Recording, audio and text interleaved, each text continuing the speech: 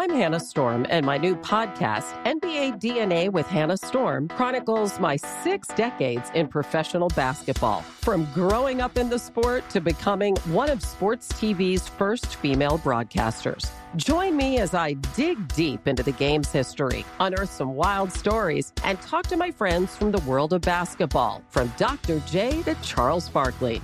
It's been a wild ride, and now I get to take you with me. Listen to NBA DNA with Hannah Storm on the iHeartRadio app, Apple Podcasts, or wherever you get your podcasts. It's been almost 3,000 years, and Greek mythology has proved that it is not going anywhere. But it can be difficult to find entertaining and engaging retellings of these myths that aren't fictionalized. Lucky for you, I'm here. Let's Talk About Myths, Baby is the Greek mythology and ancient history podcast of your dreams. I dive into the convoluted and confusing ancient sources so you don't have to. Listen to Let's Talk About Myths, Baby on the iHeartRadio app, Apple Podcasts, or wherever you get your podcasts. Parents, if you've ever experienced bedtime battles with the kids, I'm going to let you into a little secret. The Koala Moon podcast has revolutionized over 20 million bedtimes, with parents like you calling it life-changing and the perfect nighttime routine. With original kids' bedtime stories and cozy sleep meditations, every episode has been specially designed to make bedtimes a dream. Listen to Koala Moon on the iHeartRadio app, on Apple Podcasts, or wherever you get your podcasts. Welcome to Invention, a production of iHeartRadio.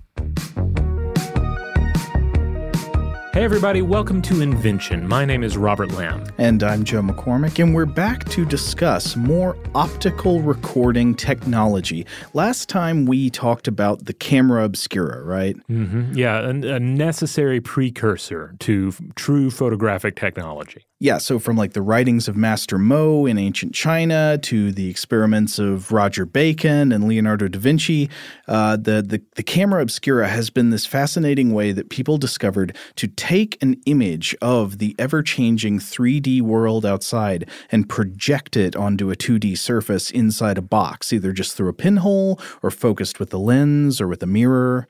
Yeah, essentially externalizing sight to a certain extent, like taking something of what it is to see the world and carving it away from reality, projecting it on the wall and allowing us to see it there instead. Yeah, well, it's making sight a new kind of thing. I mean, otherwise, sight is seeing the 3D world, and putting an image of the world on a wall that does sort of suggest to you a new way that things could be, like the idea, like a real image of the real world being just like a painting, right? Something that you could, move around and make copies of. And so the camera obscura did not constitute photography. It's sort of half of the story, right? Because photography has to do two things. Number one, it has to focus an image of the world on a 2D surface. Mm-hmm. But number two, it has to make that image permanent, to fix the image so that it stays after the source of the light has gone away. Right. Like in a Flintstones world, I suppose you could have a camera that consists of a camera obscura, and then there's a small, pterosaur or something inside the camera box that then traces everything, and then that would be your photograph. But it's how we get that pterosaur tracing the upside down vision of a park. That is where we get into the true technology, the true invention of modern photography. Exactly right. So we've got the camera obscura, we've got the technology to focus an image on a 2D surface using a pinhole or a lens, but the question is how to make it permanent, how to fix the image. The camera obscura does the first half, but how do we get to the second? And I wanted to go ahead and mention a book that I'm going to be referring to probably over the next several episodes that we do on the history of photography. This is a book I've been reading and really enjoying called Capturing the Light, The Birth of Photography, A True Story of Genius and Rivalry by Roger Watson and Helen Rappaport. Now, this book focuses on the two main people who are actually credited as the inventors of photography in the modern sense, and that would be Louis Daguerre and Henry Fox Talbot. We're not going to quite get to them today because today we wanted to focus on photographic technology that came before them. What was almost photography, but not quite. But actually, the title of the book comes from a quote that Louis Daguerre, the inventor of the daguerreotype, who we'll talk about more in the next episode, something he wrote in a letter to Charles Chevalier in 1839 when he had made this discovery of how to really finally trap the image. And what he said, this is translated from the French, he said, "I have captured the light and arrested its flight. The sun itself shall draw my pictures." Oh, wow. That's beautiful. It is beautiful. It sounds almost kind of grandiose and diabolical. It makes the hair on the back of my neck stand up a bit. Hey, we were talking about inventions, and we have to talk about inventors, and, sometimes they can get a little carried away. I wanted to read a quote from Watson and Rappaport's book where they're talking about the intellectual background to the era of photography, before photography came around. And they're writing about the influence of Isaac Newton. So they're discussing, quote, Isaac Newton's seminal work on the subject during the 1670s, which culminated in the publication in 1704 of his Optics. In it, Newton unknowingly predicted the science of photochemistry when he remarked that, quote, the changing of bodies into light and light into bodies is very conformable to the course of nature, which seems delighted with transmutation. And this is great in multiple ways because he's talking about the idea that light could itself make a physical change in matter, right? That's what happens in a photograph. You're changing something in a fixed material object just by exposure to light. And that's like the key chemistry behind photography.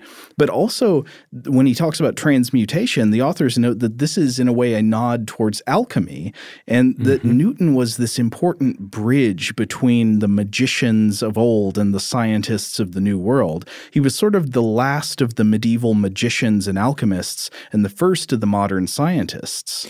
Yeah, one thing I think we'll probably touch on again and again in all of this is that the photochemical nature of photography, and combined with the lenses and all, it does seem very magical. But in our age of digital photography and cell phone pictures, it's easy to forget that you had what at heart was a chemical and an optical process. Yeah, and why would it be that photography is any more scientifically plausible than these fool's errands of the alchemists, like changing lead into gold, right? It seems from a vantage point where you don't know enough about chemistry to say, well, they're just sort of like equally fanciful chemical imaginings, right? And some of the pre-photographic processes that we're going to discuss here, they do sound like some sort of an occult ritual. Oh yeah, I love this stuff. I can't wait to get to it. So, picking up on what we talked about last time with the camera obscura, of course, the camera obscura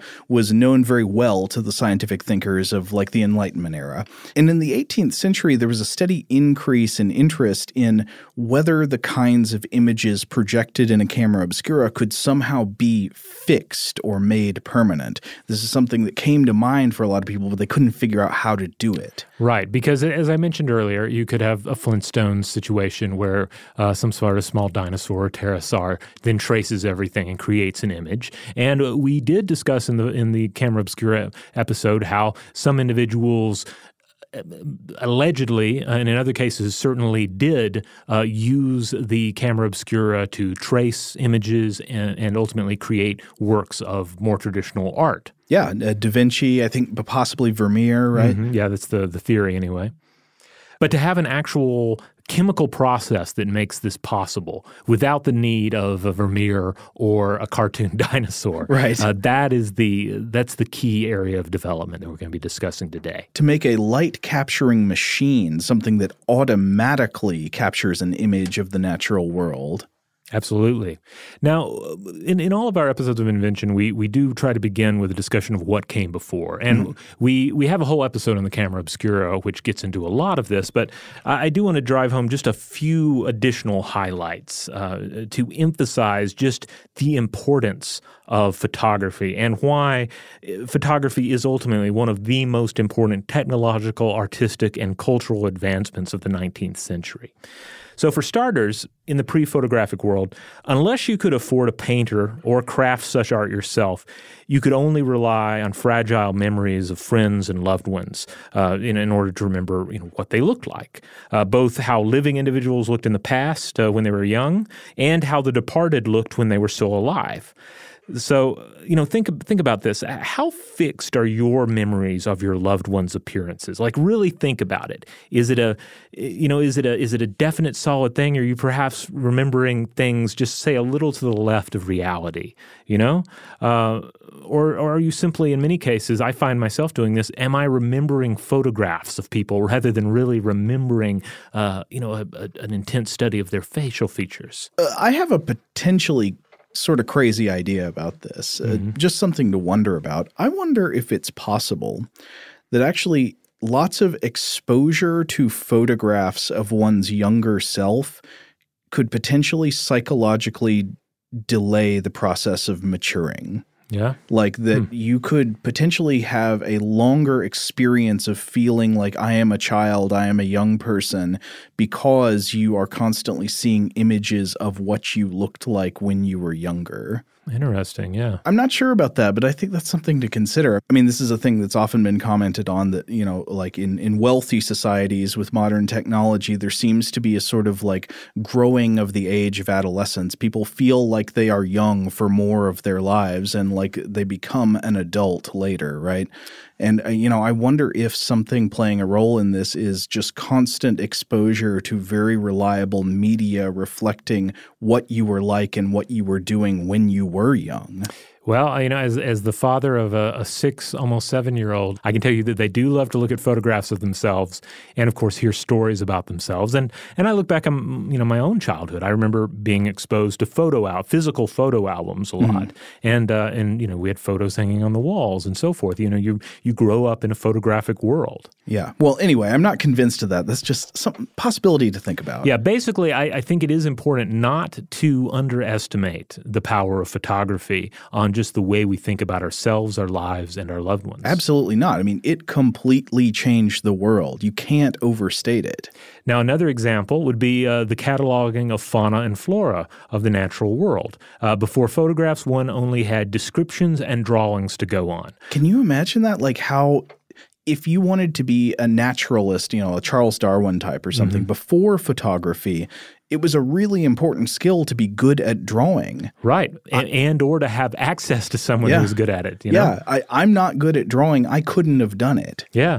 And so, when you introduce writing or art into the scenario, both are highly subject to user error. Despite the fact that we do have plenty of impressive examples of art and descriptions from naturalists, throughout history, but still we also have some pretty bad examples too. Right. Where it's like a game of telephone to describe what a lion looks like, et cetera. Yeah. Well, think about all those drawings from the Middle Ages, like drawing of a rhinoceros, Dürer's rhinoceros. Yes. Yeah, we get into this in an episode of Stuff to Blow Your Mind, but it looks like what would happen if the idea of a rhinoceros mated with a suit of armor. Yeah, I mean, it's got a kind of like a Tool album cover kind of DMT thing going on. Yeah, it's a wonderful image, but it's not quite a rhino. Likewise, this would have placed similar constraints on anything regarding geographic data, military intelligence, and even pre-photographic journalistic enterprises. Yeah, any attempt to relay what was going on in another area, another part of the world, anything that you couldn't see with your eyes. Essentially, everything you understood about the world beyond your bubble of experience was limited by the power of the written word, an individual's artistic ability, and the objectivity and accuracy of the writer or artist or storyteller, and the visual processing power of your own mind to then turn what they have given you into some, vision of reality. And I think that's really, really key. It's easy to take for granted today that I can take something like Egypt. I've never been to Egypt, so I've never seen, the wonders of the pyramid. I've never seen what life consists of. Those wonderful. One of my favorite things about traveling is just seeing what life seems to consist of for everyday residents of a particular area. I have not seen any of those things in person in Egypt, but I have seen photographs, and of course I've seen the moving image as well. But just the power of photographs make those things real in a way that descriptions and drawings sometimes struggle to recreate. Absolutely, but then take that same principle and shrink it down in scale and scope. So now you're not even talking about stuff all over the world, stuff you're removed from in vast amounts of time. Mm-hmm. Think about the way that it's necessary just to show you something that you weren't there for yesterday. Yeah. The way it's now used to completely document life. Yeah, I mean, for example, think about cell phone cameras now. Like that's just how ubiquitous it's become. Most of us have a camera on our bodies at all times that we can whip out and record anything. You don't remember what your license plate number is? Well, you just take a quick picture of it. Yeah. And then if that same automobile gets in a fender bender, well, you take a picture of it.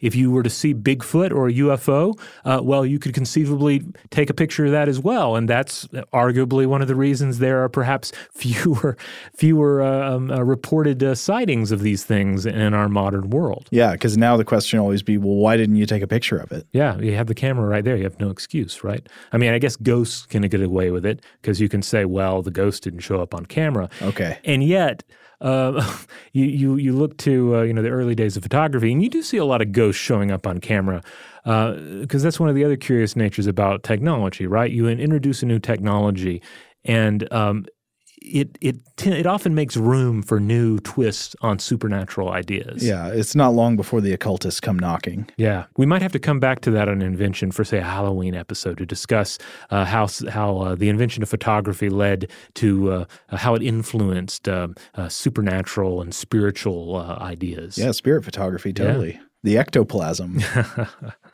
Now, photography was, again, one of the greatest cultural and artistic shifts of the 19th century.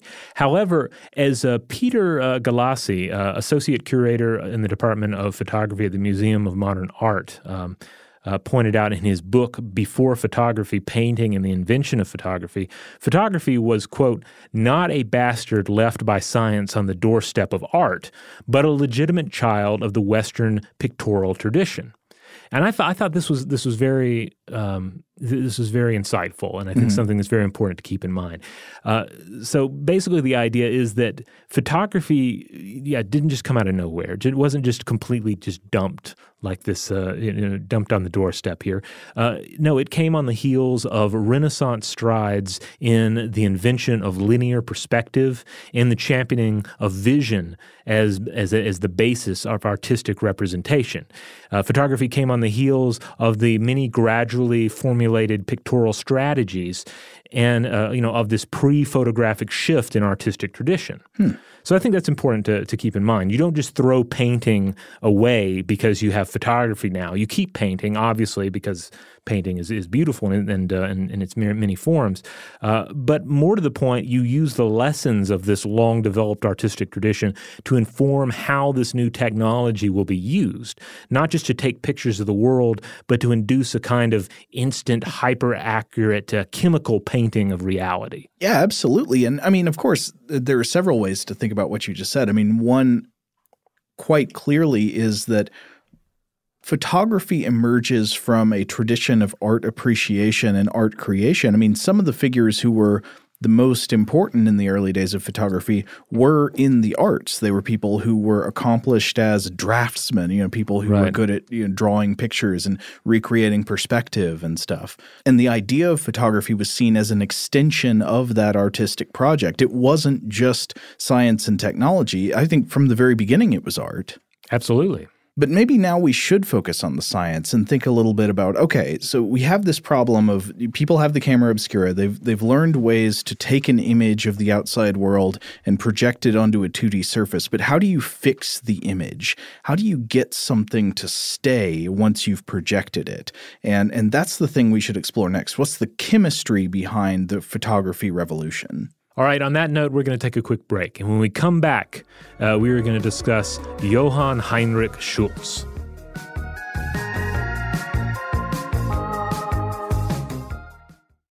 Who hasn't heard names like Achilles or Odysseus, Cassandra, Medusa? But how much do you know about them from the ancient world? Let's Talk About Myths, Baby is the podcast bringing the ancient sources to life. Greek myth and history is timeless, and unless you've been living under a rock, you have seen just how true that is today. But there is so much more to these characters and stories than what pop culture can do justice. I'm Liv Albert, the host of Let's Talk About Myths, Baby, and every week I bring you stories from the ancient world, both mythological and historical, to breathe new life into these thousands of years old stories. I'm also regularly joined by some of the most brilliant names in the field of archaeology and ancient history, authors of your favorite retellings from today, and everyone in between. Join me as I dive into the wild world of the ancient Greeks and their stories. Listen to Let's Talk About Myths, Baby on the iHeartRadio app, Apple Podcasts, or wherever you get your podcasts. I'm Hannah Storm, and my podcast, NBA DNA with Hannah Storm, digs deep into the history of professional basketball, along with my own, as one of the first female sportscasters. Now let's get you up to speed on what else happened around the NBA today. We talk to all sorts of people I interacted with, from Dr. J to Charles Barkley, and recap iconic moments. Yes, he's got it. Here he comes. Way rock the baby to sleep and slam dunk. As well as some of the wild stories behind the scenes. We were like, what? What are we in for? The scoreboard crashes before we even tip a game off. Today, the NBA is a global sports and entertainment giant. Players are multimillionaires and cultural icons. Iguodala to Curry, back to Iguodala, up for the layup. Oh, blocked by James. LeBron James. And these stories are about how we got here, both on and off the court. And what's next? Listen to NBA DNA with Hannah Storm on the iHeartRadio app, Apple Podcasts, or wherever you get your podcasts. Parents, if you've ever experienced bedtime battles with the kids, I'm going to let you into a little secret. I'm Abby, a mother of two, and I had these battles myself. Endless excuses, delay tactics, and many tears and tantrums. But I've created a solution. The perfect kids podcast that makes bedtime a dream. It's called Koala Moon, and it's hosted by me, Abby, with over 300 episodes packed with original stories and sleep meditations. Koala Moon makes bedtimes easy and enjoyable. Episodes start out engaging and really rather magical, but as they progress, they gently slow to a calm and relaxing pace to have your little ones out like a light. Since launching in 2022, Koala Moon has helped with over 20 million nights' sleep and received over 6,000 five-star reviews.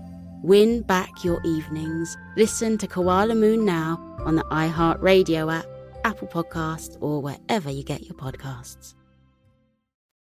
All right, we're back. Tell me about Mr. Schultz, Robert. All right, Johann Heinrich Schultz, born 1687, died 1744. He was a German polymath, best remembered for his 1717 experiments with silver nitrate, which, by the way, had been discovered by Albertus Magnus, noted thinker, tinkerer, and an alchemist in the 13th century. Magnus documented, for instance, that nitric acid could separate gold and silver by dissolving silver. Yeah, so silver nitrate is, chemically, it's AgNO3. It's silver, it's basically a silver salt. Right. Yeah, and it's a precursor to various other silver compounds. But Schultz was particularly interested in the way that various substances mixed with silver nitrate darken in sunlight. Albertus Magnus himself had noted centuries earlier that silver nitrate could blacken the skin. Oh, that reminds me of the murder victims in The Name of the Rose who have had their fingertips blackened by an unknown substance that becomes part of the mystery. Yes, not only blackened fingers, but blackened tongue. He did not write with his tongue, I presume. I love the alchemy-type origins here. One thing is that silver nitrate was also known, before it was widely known as silver nitrate or nitrate of silver, it was known to the alchemists as lunar caustic. This, of course, because the alchemists saw a connection between silver and the moon. So AgNO3 is a corrosive silver salt, and it actually has antimicrobial properties with some applications in the history of medicine to, say, disinfect or to kill outer layers of cells on some body surface. It's, of course, poisonous if ingested, so do not drink silver nitrate. nitrate. Yeah, highly effective on werewolves, I assume, as well. Perhaps, yeah, but keep the lunar caustic out of your mouth. But again, Schultz was mainly interested in this darkening that occurred. In exposure to the sunlight. Right. And in his day, the main hypothesis was that heat caused the change. But in his experiments, he found that silver nitrate dissolved into a slurry of chalk and nitric acid, darkened when exposed to sunlight, but not when exposed to the heat of a fire. So in proving this out, he used stencils of words, and he put them around, over the glass of a bottle of this mixture, and then he sat the bottle in the sun. Okay. And this caused the surface of the contents to darken where exposed to the sun, and this, given the stencils, would cause the darkening to spell out the letters of the stencils. Right, so you could make shapes appear in this solution by selective exposure to sunlight. Right, instead of coloring in the stencil with a Sharpie or a magic marker, he's allowing this chemical process to do it when exposed to sunlight. And then you could shake the bottle, and the darkened area would go away. Like an Etch-a-Sketch. Yeah, and you could do it again, or continued exposure would erase them as well. At any rate, these were ephemeral. He had no means of making the result permanent.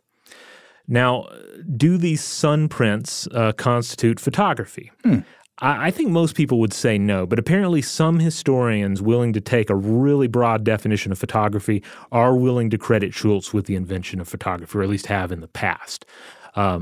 I imagine that's also of key interest if you definitely want to make sure that say a German is attributed with it. You see I see. A lot of that at different times in history where there is kind of a nationalist interest or just a patriotic interest in attributing the inventor of a particular technology.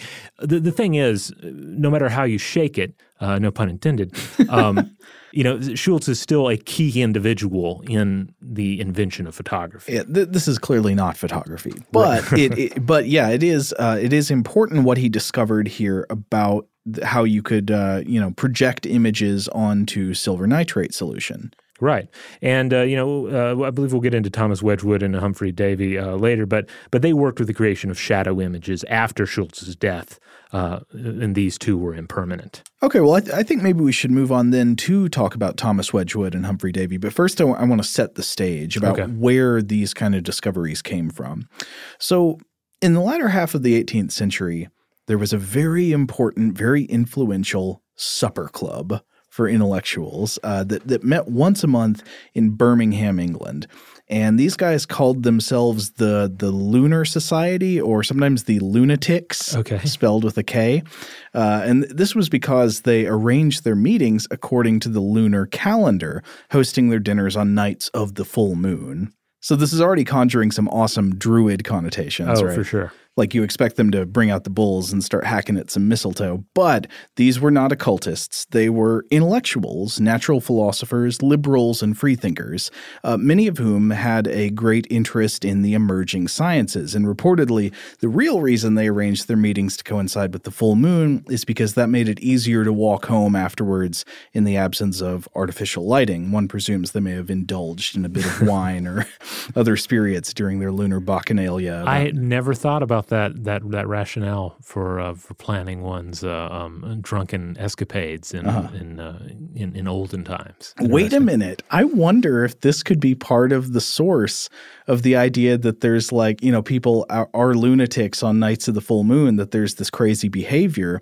Maybe it's because people plan that night to get drunk because they know it'll be easier to walk home. Yeah. I mean, I'd heard the idea that's like, on full moon, the prowlers, they have more shadows to hide in, and that's why. But this sounds like a more realistic way to look at it. Like, it's just this is the night when all the drunks are just going at it because they know they're going to have more light to stumble home by. Well, I don't want to I don't know that heavy drinking is the reason for that, but these people, they enjoyed, having dinners and talking about discoveries and scientific experiments and debating things. Mm-hmm. And so prominent members of the Lunatics Club included Erasmus Darwin, who was the patriarch of the Darwin family, the grandfather of Charles Darwin. He was a physician, a polymath, a freethinker, a slave trade abolitionist, and even a poet, a truly larger-than-life figure in many ways. So, if you study, influential people in science and literature at the time, it seems like all roads lead back to Erasmus Darwin. And Erasmus even actually worked out some prefigurations of the idea of evolution and common descent in biology, but he never put together a full coherent theory of evolution. That, of course, would be up to his grandson Charles, who came up with the idea of natural selection, or at least, published the idea of natural selection. And one thing I love is that Erasmus Darwin published many of his views about evolution and nature in verse, including in a poem called The Temple of Nature, which was published posthumously after Erasmus died. It was published in 1804. I was perusing this poem because I'd never really read it before, and I noticed that some lines of it preserve much of what we've explored already about, for example, Roger Bacon's idea that the study of light and optics was the flower of the whole of philosophy, and that without it, none of the other sciences would ever be understood, kind of giving light a simultaneously theological and scientific primacy in nature. Interesting. So if you'll indulge me, I just wanted to read a few lines from The Temple of Nature. Erasmus Darwin writes, "Immortal love, who ere the morn of time on wings outstretched o'er chaos hung sublime, warmed into life the bursting egg of night and gave young nature to admiring light. You whose wide arms in soft embraces hurled round the vast frame connect the whirling world. Whether immersed in day, the sun your throne, you gird the planets in your silver zone." Oh, that's nice. I thought so, though apparently not everybody did. Apparently Samuel Taylor Coleridge, who wrote Coleridge wrote the Rime of the Ancient Mariner and Kubla Khan. He did not like Darwin's poetry. He apparently wrote about an earlier work of Darwin's in the 1790s, quote, "I absolutely nauseate Darwin's poem." I don't know, maybe I'm a sucker. I kind of liked it. Yeah, I mean, it's no Kubla Khan, but what is, right?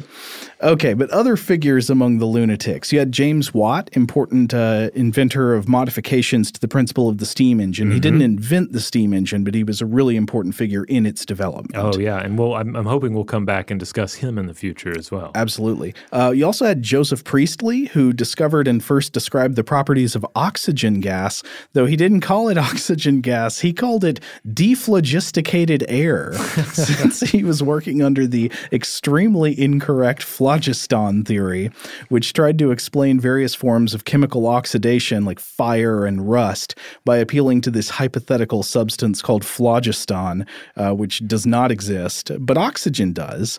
And Priestley's contributions to the sciences would prove very important, but also his liberal politics, he supported the French Revolution, and his dissenting theological views made him a target of public scorn, which all culminated in the Birmingham riots of 1791, also known as the Priestley riots, where people who were not a fan of Priestley or his ideas burned his house, destroyed his laboratory, attacked his friends, and committed general mayhem. Ugh.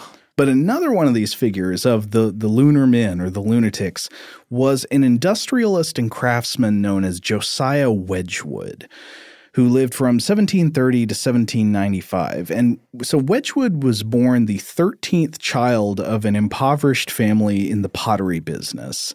And a childhood case of smallpox left him without the use of his right leg, which later had to be amputated. And because he couldn't use his leg, even though he was in a pottery family, he was unable to work a potter's wheel. So instead of making pieces himself, he focused on designing pottery pieces. And Josiah grew up to become an extremely successful sort of empirical industrialist. He approached business with a scientific frame of mind, and he designed and manufactured pottery with a scientific approach to materials like clays and glazes, and a scientific approach to manufacturing techniques. Apparently his friend Joseph Priestley, who we were just talking about, would help him with improvements in the chemistry of pottery. And one of the techniques that Wedgwood's pottery business employed was the use of the camera obscura, with which they would create tracings of landscapes and country scenes and then transfer them onto pottery pieces for decoration. And like many of his friends among the lunatics, Wedgwood was a political liberal, an abolitionist, and on top of his technical inventiveness in the pottery making and glazing process, Wedgwood was apparently super innovative in business marketing. I was reading a 2009 article in the New York Times by Judith Flanders, who wrote, quote, "Most, if not all, of the common techniques in 20th century sales, direct mail, money-back guarantees, traveling salesman, self-service, free delivery, buy one, get one free, illustrated catalogs came from Josiah Wedgwood. Oh, wow. So next time you go for your BOGO deal, you think about this potter.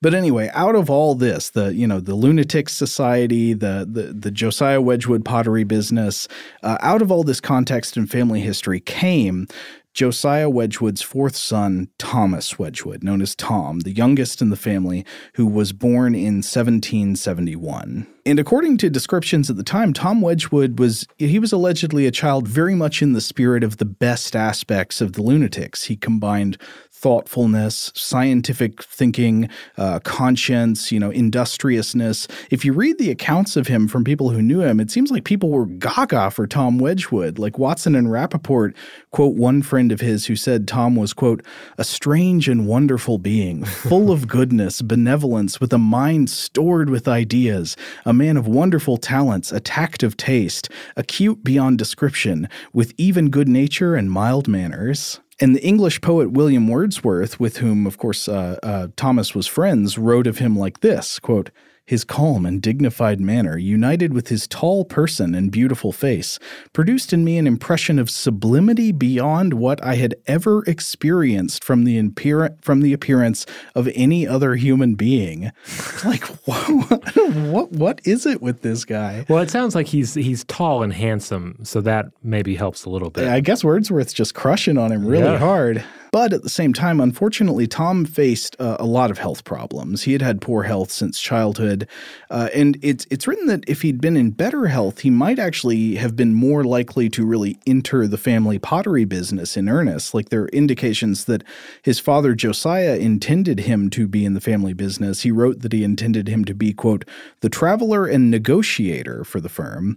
So he could have been all over the place negotiating big pottery deals. But instead, it seems that some combination of his illnesses, his poor health, and his sort of lack of interest in pottery kept him out of the business, and instead he focused on private interests, including art and science.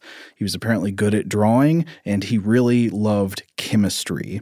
So he pursued experiments, sometimes to the point of exhaustion with different chemicals, and he was encouraged in his scientific pursuits by figures like Erasmus Darwin and Joseph Priestley, the latter of whom encouraged him specifically to study the mysterious properties of light and heat. And so light especially grabbed Tom's imagination. He became really immersed in the study of light and optics and photochemistry.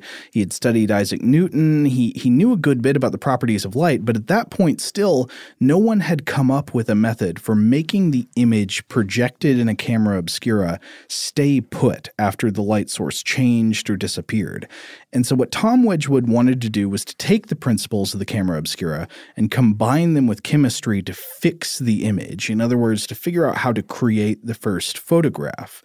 And eventually, sometime around the turn of the 1800s, we don't know exactly what year this was, Wedgwood had discovered a method to produce what came to be called photograms or shadowgrams or silver pictures. I kind of like shadowgrams. Shadowgrams sounds good. Sounds like something elves would do at family reunions. Oh, yeah. So I want to quote a section describing this process from Watson and Rappaport's book. They write about these shadowgrams, quote, he achieved them by applying a mixture of silver nitrate dissolved in water to pieces of paper, and then exposing the paper to the light with small flat objects such as leaves or insects' wings laid on their surface. He also tried using pieces of white chamois leather as the medium, which proved more successful. The leather readily soaked up the silver nitrate solution, and it is possible that the ingredients used in tanning, such as galls and salts, that were already present in it, reacted with the silver nitrate, giving a faster and more successful response. So he's making an improvement on the Schultz silver nitrate bottle, right? So he's getting a flat surface, soaking it with silver nitrate, and this reacts to the light, creating these silhouette images. And it really did work, but it had severe limitations, the most important limitation among them being that the shadowgrams were delicate creatures of the darkness. You couldn't expose them to any bright lights or they would turn dark all over. So you could go to all this trouble of creating a fixed shadowgram inside a darkened box, but as soon as you take it out into the sunlight to look at what you've accomplished, it turns dark and becomes ruined. And so Wedgwood literally had to show his shadowgrams to his friends and to people he wanted to understand what he was doing. He had to show them these things at night by faint candlelight, or else they would be annihilated. So we have a photochemical process here. Yeah. We have a photographic process, but it is not resulting in something that we can really call a photograph. It is an ephemeral product that results. That's the key. It's ephemerality. I mean, other than that, you could say that these are the first real photographs, except that they didn't stay. They were so delicate, and when exposed to light, they would wither. And so a few years later, Wedgwood collaborated with his friend Humphrey Davy, who, I always think that's a member of the Monkees, but I have to remember it's not. He's actually a chemist. Humphrey Davy was a professor of chemistry at the Royal Institution at the time. This would have been, around the year 1800. And together they reproduced Wedgwood's shadowgram experiments in the laboratory. And Humphrey Davy himself had already been interested in this issue of the powers of light and of recording light on a medium. In 1797, he had written, quote, "What we mean by nature is a series of visible images, but these are constituted by light. Hence, the worshipper of nature is a worshipper of light." Again, this same kind of sentence, like the primacy of light in all of nature and all of the natural sciences, like Roger Bacon, like Erasmus Darwin. And again, together, they were able to fix an image, but they couldn't keep it fixed. They couldn't figure out how to protect the image from subsequent exposure to light.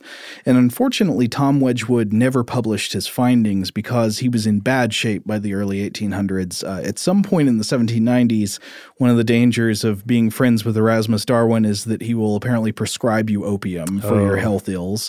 And Erasmus Darwin had prescribed him opium. Unfortunately, this, of course, turned into an opium addiction that would go on to plague him for years. And this seemed to be a common problem in these circles. Like Wedgwood was friends with the Romantic poet we already mentioned, Samuel Taylor Coleridge, who had said that one of Darwin's poems nauseated him. But also, Coleridge had severe opium issues. Oh, yes. He wrote Confessions of an English Opium Eater, which, of course, gets into some of this and, describes these visions of crocodilians that he'd experience. Yeah. Oh, wait, what am I saying? It wasn't Coleridge. It was Thomas de Quincey that wrote Confessions of an English Opium Eater. Sorry about that. No need to be sorry. It's all opium under the bridge. And so, unfortunately, Wedgwood died in 1805 without publicizing his work on the shadowgrams. But fortunately, Humphrey Davy, his collaborator and friend, published them instead. And so in 1802, a few years before Wedgwood died, Davy published, quote, "An account of a method of copying paintings upon glass and of making profiles by the agency of light upon nitrate of silver." And this was in the Journal of the Royal Institution in 1802. And Davy did give Tom Wedgwood credit for the discovery. So he didn't steal his credit, but he did do the work, I guess. That was a gentlemanly gesture. But here we come across just like a further subdivision of this problem. Like before, we said that in order for something to really constitute photography, you had to be able to focus an image on a 2D surface and somehow fix the image there. And here, Wedgwood and Davy had a sort of method for fixing the image, but the problem was they couldn't stop the image from continuing to fix when they wanted it to. Subsequent exposure to light would just keep exposing the shadowgram until it contained no information anymore. So the second half of the problem of photography, I think, now has to be divided in two. Fixing the image really means exposing the original image and fixing it in place, but then preventing additional exposure to light from corrupting the first image. So from here, this really becomes the problem. And Davy, unfortunately, did not pursue this research much further. He never discovered the solution to the problem, though he did predict that whenever someone was able to solve this problem, to stop the image from continuing to expose and darken all over, it would, quote, "render the process as useful as it is elegant." Now, in the next episode, we're going to explore the two figures who are most often credited with actually inventing true photography in the 1830s, usually in 1839. And these figures, we mentioned their names earlier, of course, being Louis Daguerre and Henry Fox Talbot. But before we get to them, I think we should mention at least one more important precursor to the photographic revolution, and that is the work of Joseph Nicephore Niepce. All right, we're going to take a quick break. When we come back, we'll start talking about Niepce.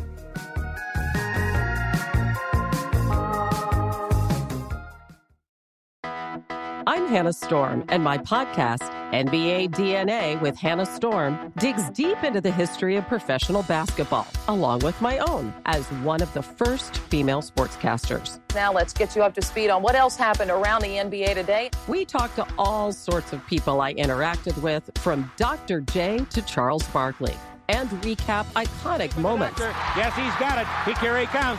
Way rock the baby to sleep and slam dunk. As well as some of the wild stories behind the scenes. We were like, what? What are we in for? The scoreboard crashes before we even tip a game off. Today, the NBA is a global sports and entertainment giant. Players are multimillionaires and cultural icons. Iguodala to Curry, back to Iguodala, up for the layup. Oh, blocked by James.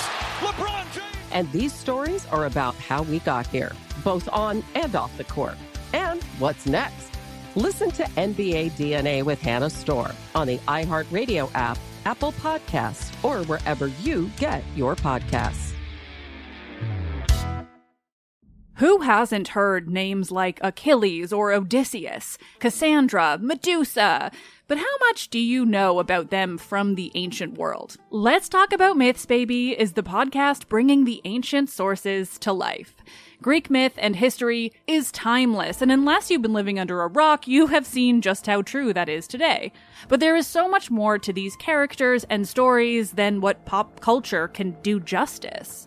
I'm Liv Albert, the host of Let's Talk About Myths, Baby, and every week I bring you stories from the ancient world, both mythological and historical, to breathe new life into these thousands of years old stories.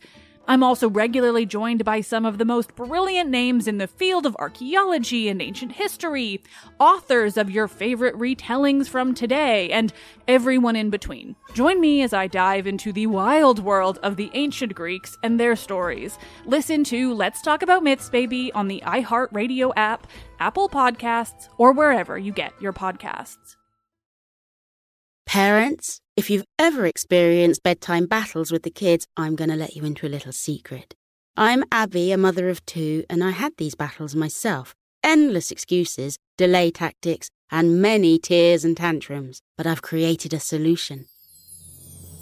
The perfect kids podcast that makes bedtime a dream. It's called Koala Moon, and it's hosted by me, Abby, with over 300 episodes packed with original stories and sleep meditations. Koala Moon makes bedtimes easy and enjoyable. Episodes start out engaging and really rather magical, but as they progress, they gently slow to a calm and relaxing pace to have your little ones out like a light. Since launching in 2022, Koala Moon has helped with over 20 million nights' sleep and received over 6,000 5-star reviews. Win back your evenings. Listen to Koala Moon now on the iHeartRadio app, Apple Podcasts, or wherever you get your podcasts. All right, we're back. Now, before we started recording this episode, I think Robert and I said the word Niepce about 100 times. I know it's not his fault, but I cannot think about him without thinking about are they called the Yip Yips on Sesame Street? Yeah, I thought about them as well, the alien creatures. And then I also thought about the knights who say Neep from Monty Python, because, I guess it would be the knights who say Niepce. But yes, Joseph Niepce lived 1765 through 1833. He was a French inventor, a retired army officer, and he's sometimes credited as the inventor of photography, but is at the very least a key figure in the invention of photography because his discoveries were later improved on by Daguerre and Talbot. But what Niepce actually did here was he discovered a way to fix images on a pewter plate covered in bitumen bitumen of Judea to be specific. Bitumen, of course, is a substance we've discussed on Stuff to Blow Your Mind in the past, in part because it's where we get the word mummy. We also mentioned it in the invention episode on roads because it is basically an asphalt of Asia Minor used in ancient times as a cement and a mortar, but also used for various other uses, cosmetics, etc. Okay, so how does this process work? Okay, so the process was heliography, which I think is a nice term. Sunwriting. Yeah, sunwriting. It makes me think of earlier we mentioned how Daguerre wrote, the sun will make my drawings for me. Yeah, exactly. But to understand how it works, you have to first understand how bitumen was used in making etchings on copper plates at the time. Okay. So you coat a copper plate in bitumen, and then you etch something on it by scratching away the bitumen and exposing the copper. So you got this copper plate, it's coated in this asphalt stuff, and then you scratch away, you scratch a donkey into it or something, okay. Right? So it's kind of like an engraving. Right. Well, that's exactly, what it's going to be used for. Because after this, you could bathe it in acid, and that darkens the exposed areas. Everywhere you scratched away some of the bitumen, it is going to darken the copper. Okay. And then you dissolve the bitumen itself in solvent, and you could then use the plate to press the etching into parchment. Okay. Now, Niepce noticed that light made the bitumen less soluble. So lay an engraving printed sheet of paper over all of this, expose it to light, and then you could use a solvent to remove all but the light-hardened portions of the bitumen. So in 1822, he used this very technique to make an exact copy of an etching of Pope Pius VII. But then it was later destroyed in one of his experiments. Oops. Yeah, but it was, a copy. And in 1825, he made a copy of an etching of a man on a horse. And this copy survives to this day, the earliest example of a photographically created image. And he also did one of a woman at a spinning wheel. These are, in effect, the oldest photocopies in the world. Wow. It would be wrong to call them a true photograph. They are products of photographic technology, but they are essentially photocopies. I'm looking at it right now. So we've got a young man, I think, in a tricorn hat leading a horse by the bit. The horse looks very kind of riled up and muscly, and the guy looks very disturbed. Yeah, so he made a copy of an etching here. Again, not photography yet, but getting closer and closer. The thing is, if you combine this technique with the camera obscura, which Niepce also had experimented with earlier on, then you have a true photograph. So the image is cast upon the bitumen-coated plate. And in 1826 or 1827, he used this method to take a photo of a view from a window in his house. And the result is the oldest known camera photograph in existence. I'll try to include this image on the landing page for this episode at inventionpod.com. It is rough. It's kind of hard to tell what you're looking at, but it is a photograph created via this technique. It has an amazing ghostly quality, though. It does. It looks like something from the Ring video. Yeah, it really does. But also just knowing what you're looking at, there's something kind of spooky about it. You're peering into the first of its kind of a way of looking at the world in history. Yeah. So from here, in 1829, he would go on to partner with Louis Daguerre, who we mentioned already, and the partnership would continue until Niepce died in 1833 at the age of 68. And I guess in the next episode, we're going to pick up with the stories of Louis Daguerre and Henry Fox Talbot, who are generally credited as actually inventing photography as we know it now. That's right.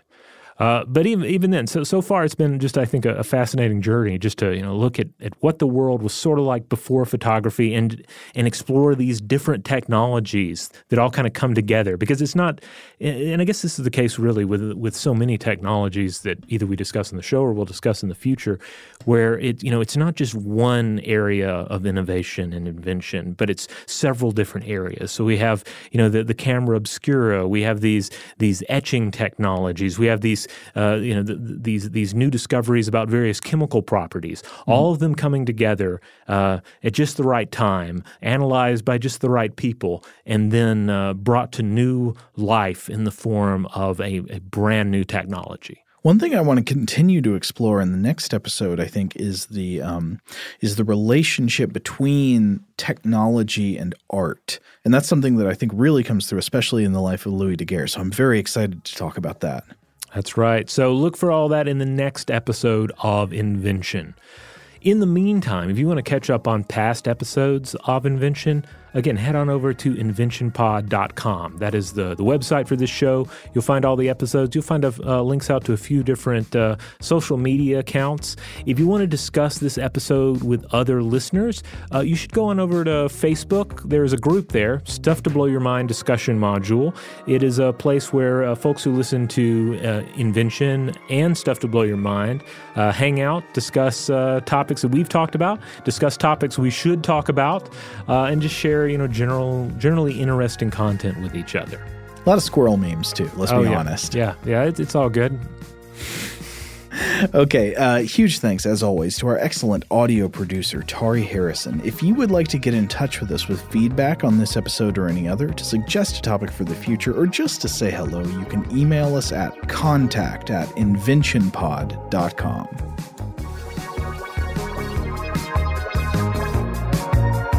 Invention is a production of iHeartRadio. For more podcasts from iHeartRadio, visit the iHeartRadio app, Apple Podcasts, or wherever you listen to your favorite shows.